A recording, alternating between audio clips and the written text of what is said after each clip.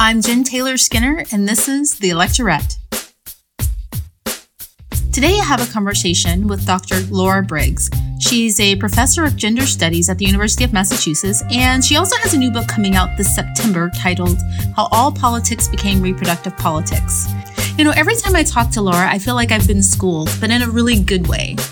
She talks about the history of reproductive rights in the context of welfare reform, the foreclosure crisis, and of course, Trump. We talk about the weakening of the social safety net and how race baiting is used to weaken those safety nets for all women. She makes connections between political strategies and reproductive rights that I didn't know existed. She also explains what the abortion battle is really about, and it may not be what you think. So without further ado, here's Dr. Laura Briggs. Dr. Laura Briggs, welcome to the podcast. Thank you.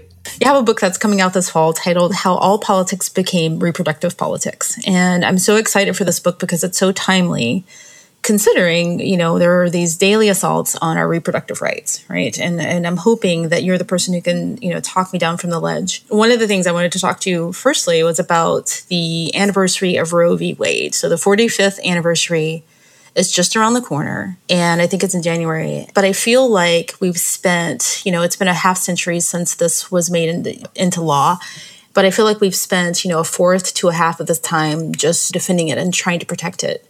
Do you think that we have a false sense of security around Roe v. Wade? I think Roe v. Wade has become the new normal for us, or rather, I should say abortion rights. And when I was 16, Roe v. Wade was 6 years old, and my best friend got an abortion. And I was so conscious of how fiercely won that set of choices was for us. In the intervening generations, we've become used to the idea that birth control works, and if it doesn't, then we don't have to stay pregnant if we don't want to. That said, there are an awful lot of women and girls who do stay pregnant who don't want to because they have people in their lives who either persuade them that it's morally wrong to abort a fetus, or that it's against their wishes and that they somehow are entitled to make that decision for the person who's probably going to do most of the parenting after the child is born and certainly is going to do all of the carrying of the child. But we're now looking at Roe v. Wade being seriously under attack. And one of the things that we lost, I think, in the 45-year fight to protect Roe v. Wade was the understanding that that was always only part of a feminist agenda around children and the ability to raise the children we want, as well as to not have the children we don't want, or to have the children we want when we want them and not at some earlier or later time.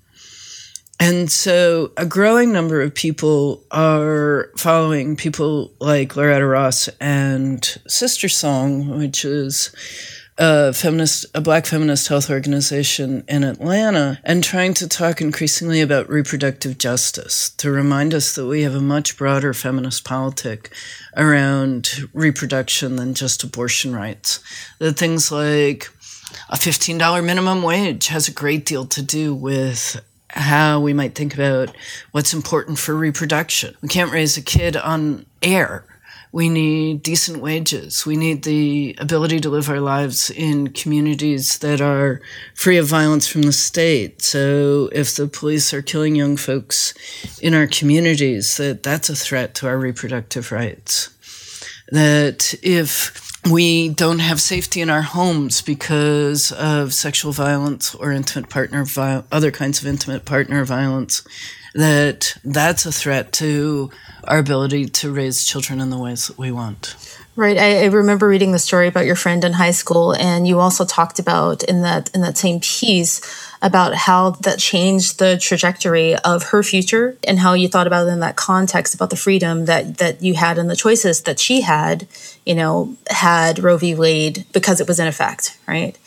And I think, absolutely. Right. And I think that, the people who are in the primary voting bloc, women who have the safety net of maturity, they have financial security, and they have family security, maybe they already have a family and they're done, we have a tendency to take for granted the power that a woman has when she has, full control over her reproductive rights. That's right. And to the extent that we have young people in our lives or in our communities, or older folk who don't have the financial security to raise children under the conditions that they want, or the safety to raise children, we need to be conscious of how incredibly important Roe v. Wade still is, or how important abortion rights are. Right. So, I feel like there's been this kind of constant encroachment on Roe v. Wade, and it's kind of, flown under the radar. We have these, trap laws, the targeted regulation of abortion providers, and then we have record numbers of closures of abortion clinics, and then there are these conscience clauses, right? And I feel like they'll be in the headlines for a short period, but for the most part, we kind of have this sense of security that really isn't there. It'll be in the headlines for a day and then it's gone. And we don't realize Roe v. Wade is being chipped away at daily. It's an interesting moment legally, in the sense that last year's Supreme Court decision on abortion, the whole women's health case in Texas, actually did more to roll back trap laws than anything we've seen since the Casey decision in the mid-'80s. So it was the Casey decision that created the framework for trap laws. It allowed some reasonable degree of regulation of abortion, even in the first trimester. And what constituted reasonable, what was an undue burden on women and their reproductive rights, was incredibly unclear. So the conservative right, or the anti-abortion right, set out to limit abortion by chipping away at it under the framework laid out by Casey. But Whole Women's Health said, hey, you can't create these ridiculous regulations that every abortion clinic essentially has to have the facilities of a hospital and admitting privileges in a hospital, because it serves no purpose. It doesn't protect women's health, doesn't do anything. So we actually had the best framework that we've had since 1984. And now we have a different context, because Mitch McConnell in the Senate essentially stole a Supreme Court seat from Obama. So now we have 3 octogenarians on the Supreme Court who presumably are not going to make it through, maybe not through a 4-year Trump presidency, certainly not through an 8-year Trump presidency. The conservative right, especially the anti-abortion conservative right, is hoping to get a hold of the Supreme Court for the first time in a generation, to really shift it way to the right. And abortion is one of the issues. Abortion is really not the only issue. The important thing to understand about the Republican coalition is that it's got 2 wings. One of them care a lot about low taxes, rights for corporations, limiting rights for workers, and then it's got this whole other wing that is associated with evangelical and Christians and other conservative religious folks for whom family and religion are everything. And they're the ones who actually care about abortion. But the Supreme Court justices who are prepared to step up and try to outlaw gay marriage or try to limit abortion rights, are the exact same ones who are going to ensure that corporations have tons of rights and workers have very few rights. These things go together. They're of a piece. Right. You make the connection of these anti-abortion campaigns and their relationship to morality, not just protecting the fetus. And, when you talked about the story about your friend in high school, it kind of brought some memories of my own back from my own childhood growing up in the Deep South. So my mother was actually a nurse, and she worked in some Planned Parenthood clinics and some other clinics that performed some similar services. And, she would bring these stories back to me of girls who were my age, in the context of, this is what could happen to you, keep your knees together. But the interesting thing about that is that birth control was readily available. Abortion was legal. So there was really no reason to keep my legs together other than, this being about sex. And I understood she wanted me to, keep my options open and not have, a pregnancy as a teenager. But being in the Deep South, this was just all about sex, really. And you make that connection in one of the articles that you wrote. Well, the thing is, if it was really about abortion, there are people for whom they really believe abortion is murder. And I understand those people. But if you believe that abortion is murder, you don't write an exception for rape or incest. Because murder is murder. It doesn't matter who the person is, what they're doing, how they were conceived. It's just murder. Once you begin to carve out these exceptions, well, if it's rape, well, if it's incest, and what that tells me is these are people who are actually very concerned about how that fetus was conceived. And the fetus, if it was conceived outside of wedlock, well then, somebody needs to be punished for having sex at the wrong time and in the wrong way. And what most people don't acknowledge is that the majority of abortions are to women who already have a child, several children. Many of them are married or in long-term partnerships. And that's not who we think of when we think of who needs abortion. And there's a good reason for that. The reason is we're not focused on whether they're having the wrong kind of sex or sex at the wrong time. We're focused on girls, young women who aren't married yet, who shouldn't be having sex at all. That's how I know that they're not just worried about the status of the fetus. They're deeply worried about the status of sex, and especially women's sexuality. I didn't think that in 2017 I'd have to worry about strangers in D.C., strange men no less, trying to keep me from having sex. That's my mother's job. Right. You and I have in common that our mothers worked at Planned Parenthood when we were kids.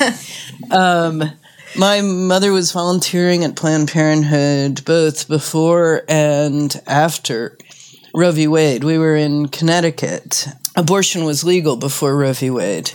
But deeply contested. And so every day she was advising people who were conflicted about a pregnancy or who were not conflicted about a pregnancy. Some of them were delighted to be pregnant. Some of them absolutely knew what they were going to do if they found out that they were pregnant. But the ones, of course, that stayed with her were the people that she talked to about whether they could have that child then. Those were really hard conversations and really hard decisions. And I think what it left my mother with, and certainly, by extension me with, is that there's no way people are making abortion decisions lightly. People are struggling with those decisions and making the best choice that they can for themselves, their other children, and their families, or their partners, or they just want to be able to have sex without the fear of children. That's not an unreasonable desire. Right. And so the thing is, what you said earlier about, there are different wings of the anti-abortion campaign, right? There's several of them, right? And then some of them come in at, and I almost have empathy for the group that truly believes that abortion is murder, right? They explain their case, whether you agree with them or not. But this kind of paternalistic policing of sex, there's that wing, which I think is, being driven by, the men in our government. I think that's right. Although I think there are a surprising number of women who feel like that the case for the choices they've made and the kinds of commitments that they make to their family depends on how other people see their families. Now, here's what I mean by this. Before World War II, definitely before the 1920s, conservative Christians didn't care about politics at all. They believed it was best left in God's hands and the world was corrupting and they shouldn't have anything to do with it. And after World War II and growing into the 50s and 60s, people like Jerry Falwell convinced Christians that their well-being, the well-being of their small families, communities, churches, religious communities, depended on other people not doing things. We saw that most clearly in the gay marriage debate, which was horrendously confusing to some of us. Wait, I don't understand. You mean if gay people get married, something bad's going to happen to your marriage? How's that going to work? Right. Gay people are going to come and do what to your family? But they became very good at working people up and convincing them that God would punish America if it didn't have the right kind of morality overall, and that their own families would be weakened if other people made different kinds of choices. And so it took a while. It was not immediate that evangelical Christians took on the issue of abortion. They slowly, because really, who cares? My neighbor down the street has an abortion. What do I care? It has nothing to do with me, right? Unless I believe that somehow that affects us all. And in some sense, it's really commendable to have a sense of the moral fabric of my community being entirely connected. Certainly, I care about the well-being of my whole community, but I don't think of my neighbor's abortion decision as affecting me. They do. And I think that the bargain, especially conservative women have struck with their community and their men, is if they agree to what might be a secondary role, being in charge of the children, the family, they're still going to get super rewarded for it. They're going to get to be on a pedestal. And it might be not exactly the same as having power or authority or autonomy, but it's an okay deal. When you compare it, or when they compare it to the deal that, say, what they would say is Democratic women get to work their hearts out at a paid job and come home and do all the work at home, and they don't get any special privileges for it, right? Nobody's putting them on a pedestal. And so I think what conservative women decided is that there was definitely something moral at stake in insisting on the value of family and children for their own sake, and that those had to be commonly held values, or that their own well-being would suffer. Right. But the interesting thing is that concern for the morality of the community is very selective, right? You don't hear people coming out and, arguing for the safety of, children who are dying at the hands of police, unarmed children. It's very selective. Right. What they've been convinced of is that these are bad actors, right? That whole deployment of the language of thugs, that these kids who are getting killed by the police are thugs. And it's a very, forgive me, but it's a very black and white moral universe that they inhabit. There are good people and there are bad people. Good people do well, bad people suffer, not their problem. But I think that the political opening of a reproductive justice politics is to insist that all children matter, that we need to be talking about the well-being of all the children in our community. I was reading something super interesting by a very conservative person who was a woman who was horrified by Trump's election and was working with Indivisible to think about healthcare and alternatives to Trump and the whole thing. And she said the thing that was just fascinating to me was how much Democrats are doing to lower the abortion rate. They're promoting birth control. They're promoting good values. They're promoting stable marriages. And if only the word could get out in my community that these people aren't just advocating killing babies. And I thought that was so telling about the extent to which the right does not see a morality on the left at work at all, right? We think when we're talking about anti-racist politics or pro-immigration politics or decent wages for all, that we're very much speaking about a moral language. But the bill of goods that's been sold to those on the Christian right is that there's no morality on the left or liberal end of the spectrum at all. Right. And you talk about, I think in your book, about reproductive rights through this lens of race, and those conservative dog whistles that have kind of helped push the conservative thinking in that direction, like the welfare mother and, immigrant mothers. Talk a little bit about that. Right. So the genius of a figure like Reagan was to unite what I was characterizing as two wings of the Republican coalition before. They're not necessarily the Republican Party. I mean, really, a conservative coalition. And there's we want wages low and we want prices low. We want high profits for the 1%, low taxes for the 1%. There's that side of the Republican Party, which has been particularly in evidence, for example, around the healthcare debate, right? It's the Paul Ryan, Mitch McConnell wing of the party that's about, hey, give the rich a tax break and we don't really care what happens to anybody's healthcare. And then the other part of the Republican coalition is this conservative family values. It's all about they're coming for my religion, they're coming for my family wing. What Reagan was a genius at was uniting those two wings. So he would come out and say things like, we need to get rid of government programs like welfare, because what they're doing is subsidizing Black women who are having children out of wedlock. And if we can just cut government programs, we'll stop having these immoral families, and people will learn to stand on their own 2 feet and learn the value of work. Now, everything about that was deceitful, right? Welfare was 1% of the federal budget. It wouldn't make the slightest difference in taxes.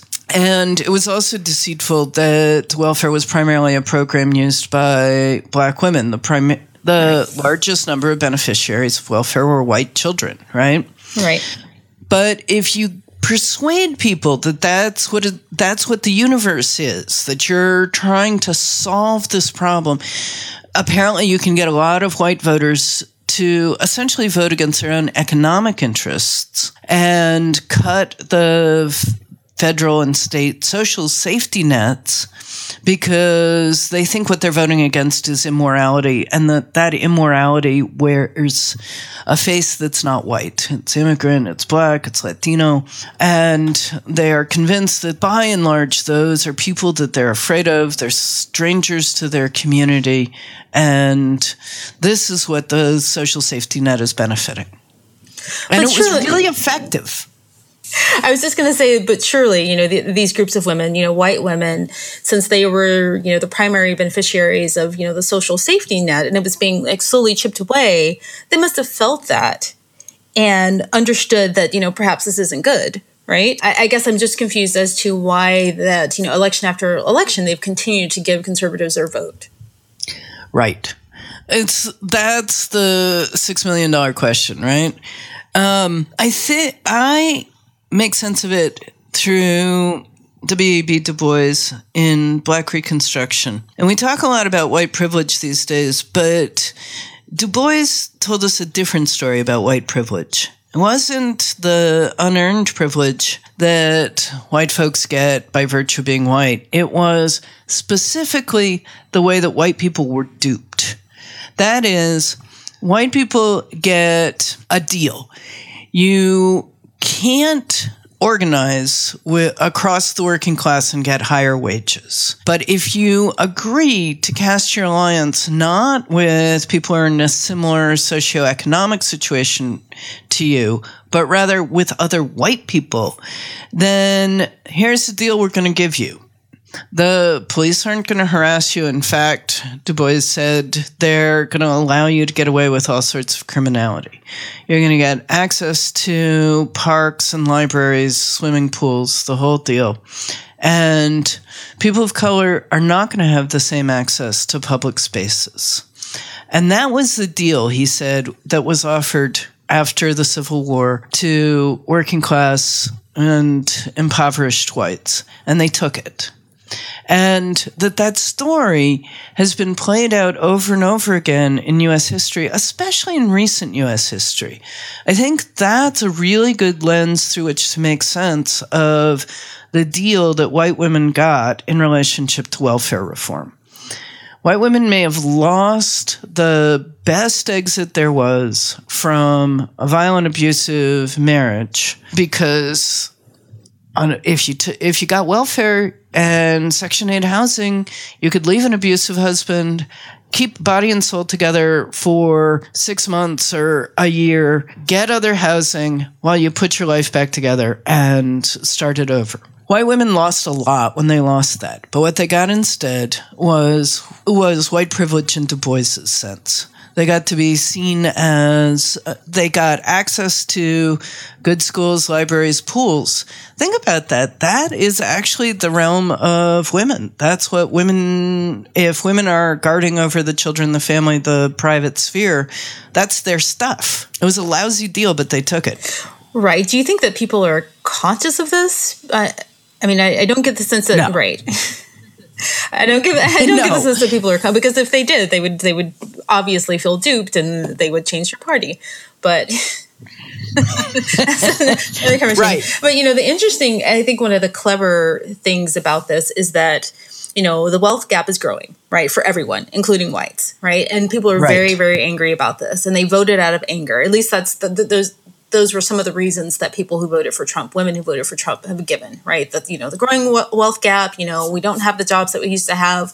But the clever thing about what conservatives did is that they then focused the blame on people of color and immigrants and say, it's not us. We didn't pull your social safety net, away. It's because there are more people of color and immigrants who are taking your jobs. Right. It's a transparent example of what Du Bois was arguing. Why on earth would you vote with the 1% if your problem is that they're getting all the wealth and you're not? What would have to happen in your mind to persuade you that your best interests lay in that direction? And it's only the mobilization of the fear of Black, Latino, Native, and immigrant folks that makes that make any sense at all. But it's clear that you're being duped, right? When you sort of lay it out that way. Obviously, your best bet would be to organize together with other impoverished folks to take some of the wealth back that the 1% is getting in bigger and bigger fistfuls.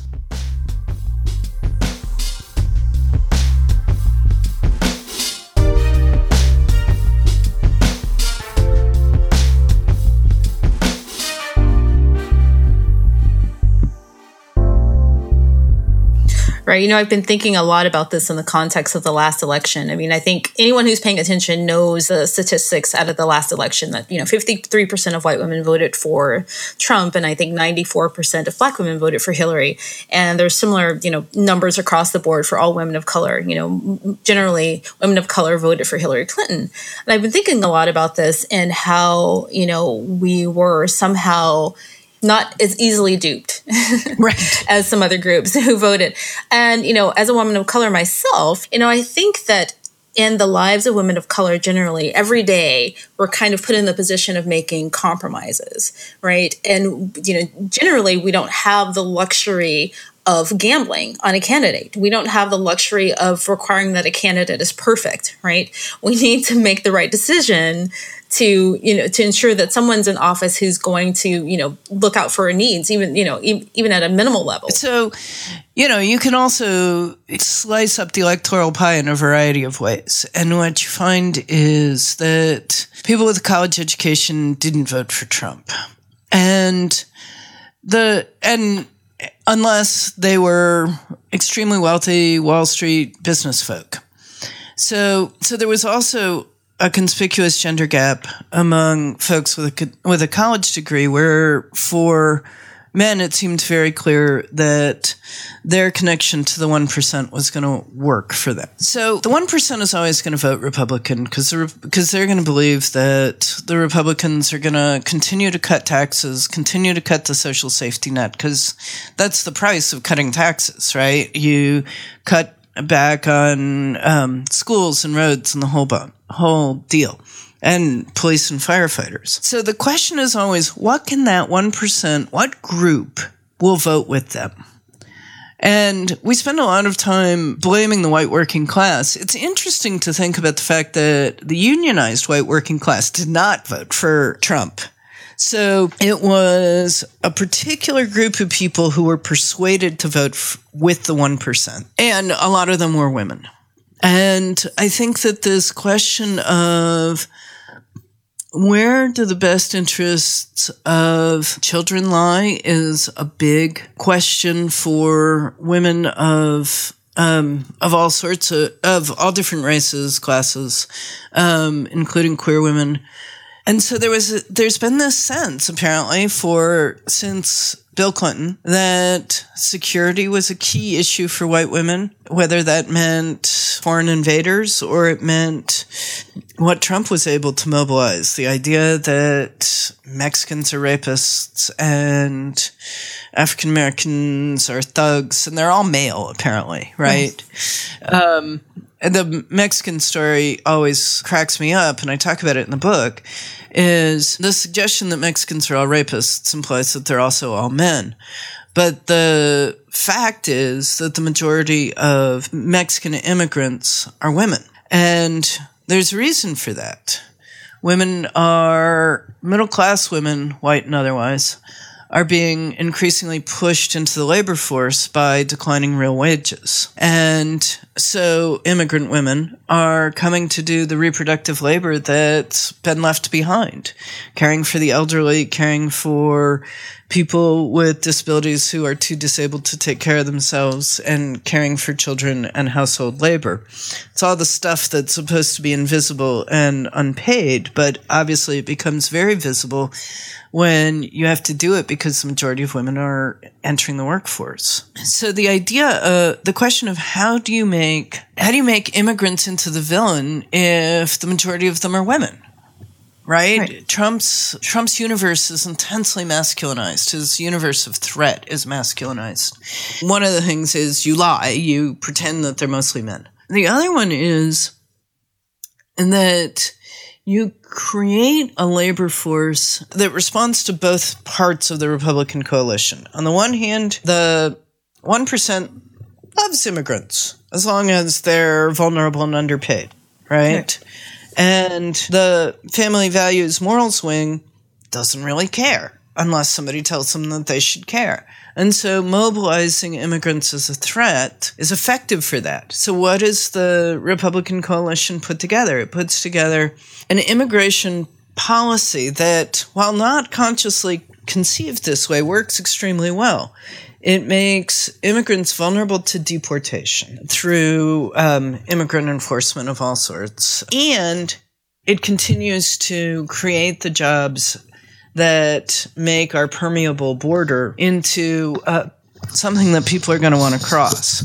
It's getting to be less and less true under Trump that people are increasingly alienated from the U.S. in its current form. And immigration, which has been declining steadily since 2008, has continued to decline sharply.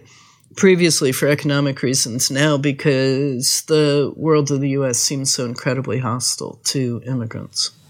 Right, that's interesting, right, from 2008. So I want to go to the topic of misogyny and the global gag rule, which, from my understanding, like all previous conservative presidents have pulled this at some point. But Trump has done this at a level that no one else previously had done. It's, amplified. So can you explain what this global gag rule is? And so the global gag rule is, again, a Reagan-era innovation. And it says if any recipient of foreign aid, any agency outside the United States that's receiving aid advocates abortion, not provides abortion, but refuses to condemn abortion, essentially, or has what that really means is if they have any formal relationship with any other agency that provides abortions, that they will cease to receive U.S. funding.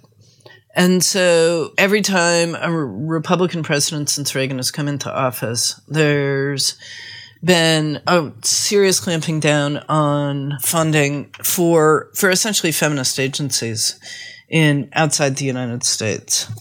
Right. The interesting thing about Trump is that every time he disses women He disrespects women intensely. It shores up his base. So I was talking before about how Reagan could unite the two wings of the party by going out and saying, these public programs, they only affect black folks and we don't care. And it was really interesting in the aftermath of the first Senate debate on the health care bill, where it became apparent that Mitch McConnell and friends were losing steam and losing people. People were very concerned about Medicaid funding.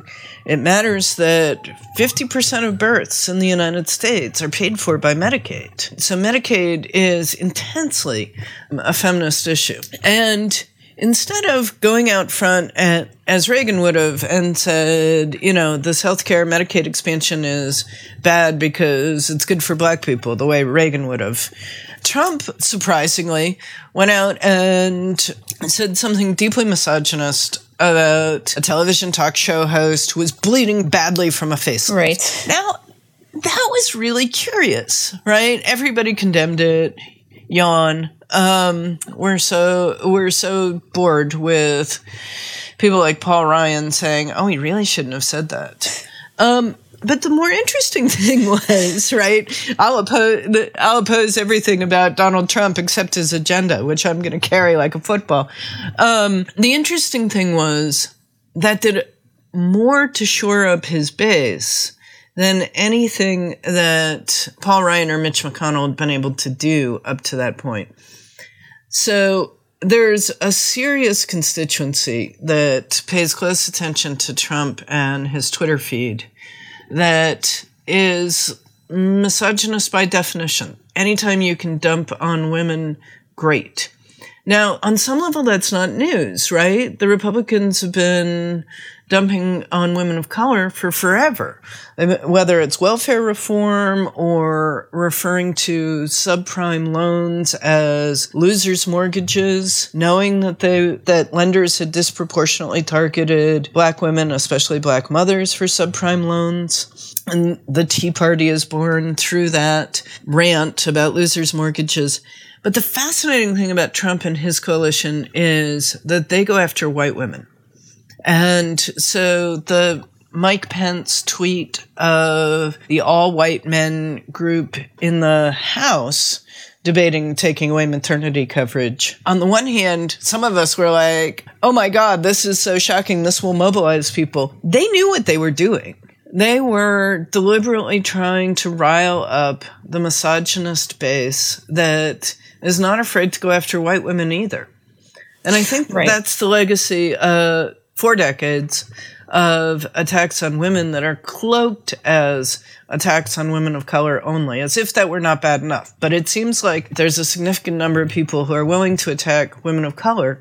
It's a thing to watch it expanding to attacks on white women. Right. I think this is the same group and the same wing that is, popular on Breitbart, right? The attacks on women and the attacks on, I was just reading an article on there the other day, and I don't do this very often. It was talking about why the sexual revolution was bad for women and why it's been a disaster. And bullet point number one was that birth control causes depression. So right. Right. This is exactly the white female constituency I was trying to describe, right? That thinks that their family depends on denigrating other people's family. The well-being, appreciating the goodness of their family means understanding that all these slutty people who use birth control and don't keep their legs together, that's who we're going to attack. So can you clarify? So I understand who the audience is now, but can you clarify what the message is? So when he goes out and he says, this person's bleeding badly from a facelift, or this person's bleeding from her, whatever, what is the message he's trying to send? That women's bodies are disgusting, that women's bodies are shameful. It's not a new story, right? I mean, we've been treated to the spectacle of mocking black women's bodies for forever. But the spectacle of mocking all women's bodies, regardless of race, that's new. Right. I was thinking about this earlier about misogyny and, how it comes from a variety of places, right? It comes from, kind of an anger at women or, the feeling that women are inferior or, a fear of women. And, I'm not really sure what flavor of misogyny Trump has. I mean, I think it just sounds like all flavors just kind of rolled into one. Right. But I think one of the, I mean, I think, right. His involvement. Yeah, it's very old school, and I think about his connections to beauty pageants and, his wives and, the requirements that he has of women, the expectations and the standards he has of women. It reminds me of, Naomi Wolf and, there's a chapter in The Beauty Myth where she talks about the connection between aesthetic expectations around women and sex. And I feel like, that's the flavor of misogyny that Trump has, that, if he insults a woman, insults her appearance, he's basically saying that you're not worthy and you're not worthy to be a sexual being, right? Because you don't meet my expectations. Right. All women are supposed to be sexually available all the time, especially to people like Trump. I can't help but think of something I read recently about, the scary dark corner of Reddit, where Hillary Clinton was referred to as it, and where especially white men who are divorced, hate their ex-wives, are all the time on and on about bitches and how bitches took their children and are taking all their money. I think that that's one of Trump's core constituencies, partly because that's what he's like. Right. You're right. That is exactly what he's like. It's interesting. I was thinking the other day also about the 2016 election and this meme that was going around about, I don't vote with my vagina, which... It's funny, but it's obnoxious, right? And I understand what they were trying to convey. I don't vote. I'm not going to vote for someone just because I'm a woman. But in this context, the choice is between someone who is going to look out for your rights because they happen to share, this thing that you have in common, which is really important, having a vagina. So, and this person who basically hates you for having a vagina, I think in that case, it's okay to vote for someone who, just because they're a woman, right? I mean, my vagina cast the vote. Right. Well, and you can't help but think of the hot mic pussy grabbing as the alternative, right? Right. If you don't vote with your vagina, somebody's going to grab it. Yeah, but and that seemingly had no effect, which still baffles me to this day. I know, it's really interesting. I mean, one of the things that I've been thinking about recently is the sheer amount and that people have a lot of trouble defending feminism as such. And so the idea that women have common interests as women when our interests have been sharply divided also by race or class has made it really hard for folks to speak up for feminism.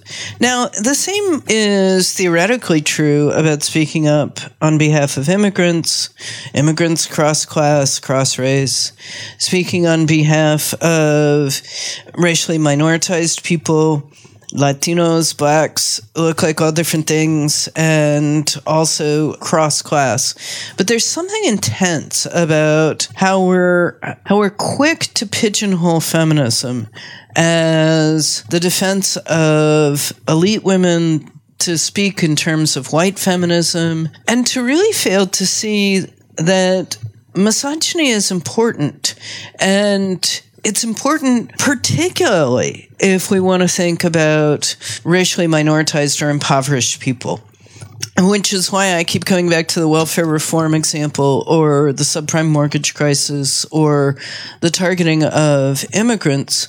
All these issues particularly affect women. And it seems to me that feminism has been deeply fractured by an anxiety that it's not sufficient as a progressive politics. That somehow to speak on behalf of feminism is to stand up only for the rights of rich white women. And I'm I think that is the success of a backlash that has accused feminism of that, when I'm not saying no feminist in the history of the world has ever been elitist or racially stupid or even racist. But by and large, that's not feminism's politics. And so the combination of the fractured state of feminism at the moment and Hillary Clinton's own sort of inability to articulate a vision beyond, well, it's my turn, right, that people could really get behind. And Bernie Sanders also real limitations as a candidate, right? He couldn't excite core Democratic constituencies, couldn't excite as a group African Americans, Latinos, and immigrants. Well, that's a problem. You can't run as a Democrat that way. So we have two candidates who are not exciting in key ways, a complete failure on either their part to articulate an alternative to the growing military security complex. And the whole thing fell apart. Go ahead. Well, sometimes I just wanted her to say, hell yes, you should vote for me because I'm a woman. You know what? Because I'm going to protect your reproductive rights. I'm going to make sure that you're paid equally, right? And she just never did that, right? She didn't fight back against the people saying, your gender is irrelevant, which is just, bull. Her gender was relevant. Right. There was one moment for about 1 minute in the last debate where she stood up firmly for abortion rights. And Donald Trump was sputtering about late-term abortion and how in the 9th month fetuses were ripped from the womb. And somebody said, right, that's a cesarean. That's not an abortion. And they typically don't rip. Right. Ripping isn't a part of it. But Hillary Clinton stood up and said, look, when people have late-term abortions, it's for some heartbreaking reason. And, of course, we have to have late-term abortions. But the important thing is women have to have bodily autonomy in order to be able to to enact any other citizenship rights. If anybody down the street or any sexual predator can take away your bodily autonomy and take the next 20 years from you while you raise the child, you can't be a citizen. I mean, that's my words, not hers. But it was similar. It was ringing. And you thought, wow, if you could have sounded like that for much more of the campaign, it would have been a much more interesting campaign. Right. I mean, I think that her work over her career says that, right? But, people don't go back in Wikipedia and look at what you did, 20, 30 years ago. You have to tell them, right? That's one thing. And I think partly it's just not her personality. That's more of Bill Clinton's personality, not her personality. I think she's generally more reserved. And then secondly, I think she was probably listening to the messaging of, your gender isn't relevant and trying to respond to that. But what I hoped that she would do is kind of connect to that energy that we saw in the Women's March, right? That energy was there. It was just waiting to be, called upon, right? That's why the Women's March was so surprising to me. Like I started to feel like, where are we? After the Access Hollywood tapes, like no one ever going to talk about this again? And then the Women's March came, and then the Resistance is Female came. So, I guess, hindsight is 2020. Like she couldn't have predicted that energy would be there, that she could have used. Right. And the question is, could it have been sustained over the course of a campaign? The other thing I think that was really hard for a lot of the young women I meet in my classes is that Hillary Clinton was so targeted for misogynist attacks that she began to seem very tainted, even if you couldn't articulate exactly why. Whether it was, she was hiding health problems, or she was sneaky, or she was inappropriately linked to Wall Street. And there wasn't the space somehow to push back against that or articulate that as misogyny. And she wasn't a perfect candidate. she has become more and more conservative. I remember in 92 when Bill Clinton was first running, thinking, well, I wish it was Hillary. But over time, she became more and more associated with the board of Wall Street. And as Secretary of State, she was far from the kind of progressive politics that I long for. Participating in the overthrow of Libyan President Gaddafi, participating in the overthrow of the government of Honduras, and the subsequent death squads, the death of Beta Cáceres, the environmental leader in Honduras, the indigenous environmental leader in Honduras, as a follow-on to the coup in Honduras. And because she never really talked about what her vision for international politics was beyond a kind of realpolitik that aligned her with Henry Kissinger, of all people, I think for a lot of people in my conversation circles, there was the sense of, well, it's not exactly my feminism, but why couldn't people hold their nose and vote for the Democrat? I've been doing it my whole life. Right. I think one of the things when people say that, this politician or, Hillary Clinton has moved a little bit too far to the right for me, right? They're still Democrats, there's no comparison between, Hillary Clinton and Paul Ryan or, Mike Pence, right? I mean, she's far, far left of those. But the thing is that what I tell people is the Democratic Party right now, they're so desperate to win back the House and the Senate. They're so desperate that they will move as far left as you want them to. That's all they need is for you to push them, right? Right. The left could march in the streets and say, we want public nudity everywhere. And, they would say, all right, you know what? You vote for us, we'll give that to you, right? They will respond when the constituency speaks up, right? And that's what we see happening now. Chuck Schumer and, all of the Democrats, speaking out and, opposing nominees for Donald Trump. They're responding to what the constituency is asking for. I think that's right. And I just, believe it or not, got off the phone with the Democratic gubernatorial candidate for Arizona. He's Steve Farley. And he's incredibly optimistic that he's going to be the next governor of Arizona. And he is way, way, way to the left of Hillary Clinton.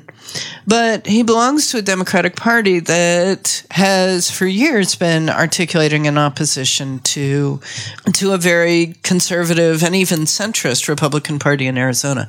And he says, we have so much wind in our sails from Donald Trump that the Democratic Party in Arizona is growing by leaps and bounds. And I thought that was really an interesting insight. If a very progressive candidate like Steve Farley believes he can win in a state like Arizona, this is an important moment for people to be fighting for political outcomes that they care about. And the most important thing is we don't get overly involved in taking apart every last one of Donald Trump's tweets instead. Right? The people I admire the most on, say, Twitter are the people who continue to articulate an agenda. Black Lives Matter, for example, the movement for Black Lives, the minute that the election was underway, the final Republican and Democratic candidates had been selected, began to articulate step by step what a grassroots campaign for better policing and economic justice was going to be like. And I think that that's the key thing I'm trying to say in my book, is that feminists, racial justice movements, people on the left have a family politics and they have an economic justice agenda, and we need to be paying attention to what it is because it's been systematically eroded by the gutting of the social safety net and the steady decline in real wages.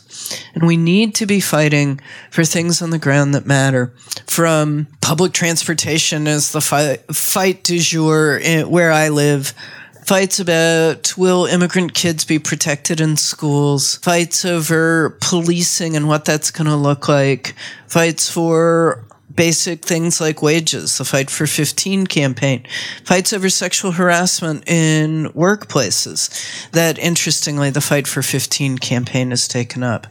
The day-to-day struggles over deportation. Fascinating thing about Donald Trump's administration is that they are not deporting as many people as Barack Obama's campaign did, or administration did. And the reason they don't is because they're not bound by laws and rules, which means that there's an incredible opening to fight in the courts in immigration hearings for the rights of individual people to stay.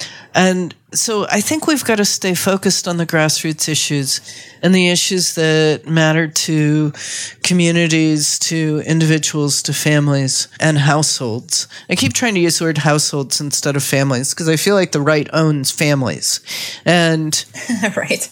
I care about households. I care about the well-being of households because my queer family with former foster kid in Arizona and my queer partner and our IVF baby don't look like a family to the right.